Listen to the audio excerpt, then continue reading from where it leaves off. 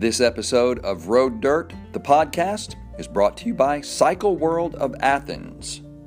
With a tradition of excellence for over 40 years, Cycle World of Athens has one of the widest varieties of motorcycle brands under one roof in the Southeast, offering Harley-Davidson, Honda, Suzuki, Yamaha, and Polaris. Their parts, service, and accessories departments are unrivaled in both price and customer service.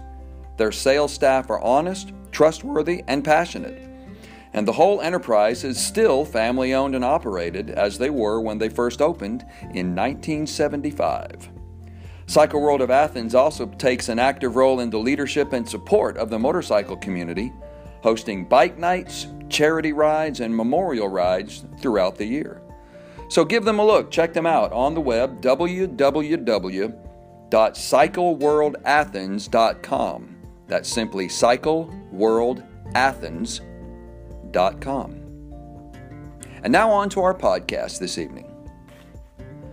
Welcome to Road Dirt, your down-home grassroots motorcycle media covering what we like to call the ride life. I'm Rob Brooks, your host. Thanks for tuning in.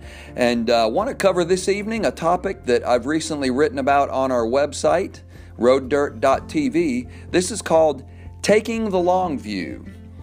Kind of a skill I've learned in recent years on the road that is good for street survival and has application in day-to-day life as well.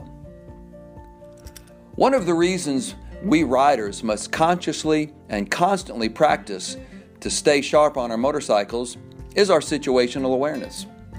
Keeping focused while riding through ever-changing scenarios, constantly scanning our surroundings for potential threats, maintaining a 360-degree awareness are all vital street skills. Yet there are moments while riding that we can still experience a brief lapse of attention or lose perspective for a moment in the saddle, no matter how many years or miles we've been riding. Nick Einach of the Yamaha Champions Riding School trains hundreds of racers and street riders every year and teaches an additional skill that I've added to my own survival arsenal. Einach calls it looking sooner, scanning back if necessary. This entails periodically searching far forward while riding, casting your vision out as far down the road as possible, then drawing your gaze back to your immediate situation. This practice reorients the mind, resets focus, and broadens perspective while at speed. Kyle Wyman, Moto America Superbike racer and YCRS guest instructor, describes the practice this way. He calls it looking 2 steps forward, 1 step back, 2 ahead, back to 1 to where you are. Einach further illustrates it like this. On the street, you look all the way through the freeway on-ramp to the traffic flowing or not flowing. You look not just around the canyon corner, but you skip your eyes to the road unwinding below you and see the radar trap on the next straight. You look past the green light and see the car leaving the gas pump and heading into your lane. Big picture. And then you bring your eyes back to the nearest probable issue. Big picture. Big picture. That's an apt description. Every motorcycle riding instructor guides students to, as they say, get your eyes up, look further, and go where you look. All sound advice and good practice. But I think I've improved my big picture while riding by incorporating Einach's look sooner skill, which I've actually come to call taking the long view. When I'm out riding, I'll force my eyes occasionally to look as deep field as I can, taking in every movement, every potential hazard and obstacle, every possible escape route far out ahead of me. I certainly acquire a bigger picture this way. I find myself with a wider awareness, a calm centering, and a renewed concentration as I ease my gaze back to the immediate. I often draw a deep breath and will blow it out slowly in the process as well, allowing for a reinforced control and adding to the experience. Taking the long view certainly applies to life as well as riding, I believe. We can feel so overwhelmed in the course of our days with events in the world as well as our own lives.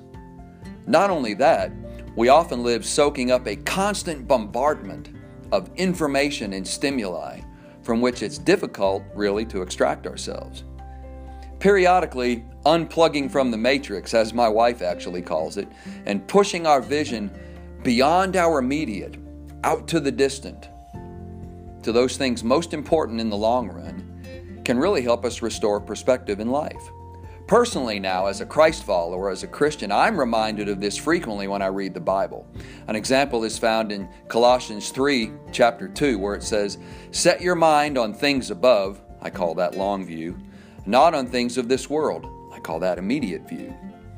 This helps center me in trying times as I work to navigate an increasingly complex and confusing world.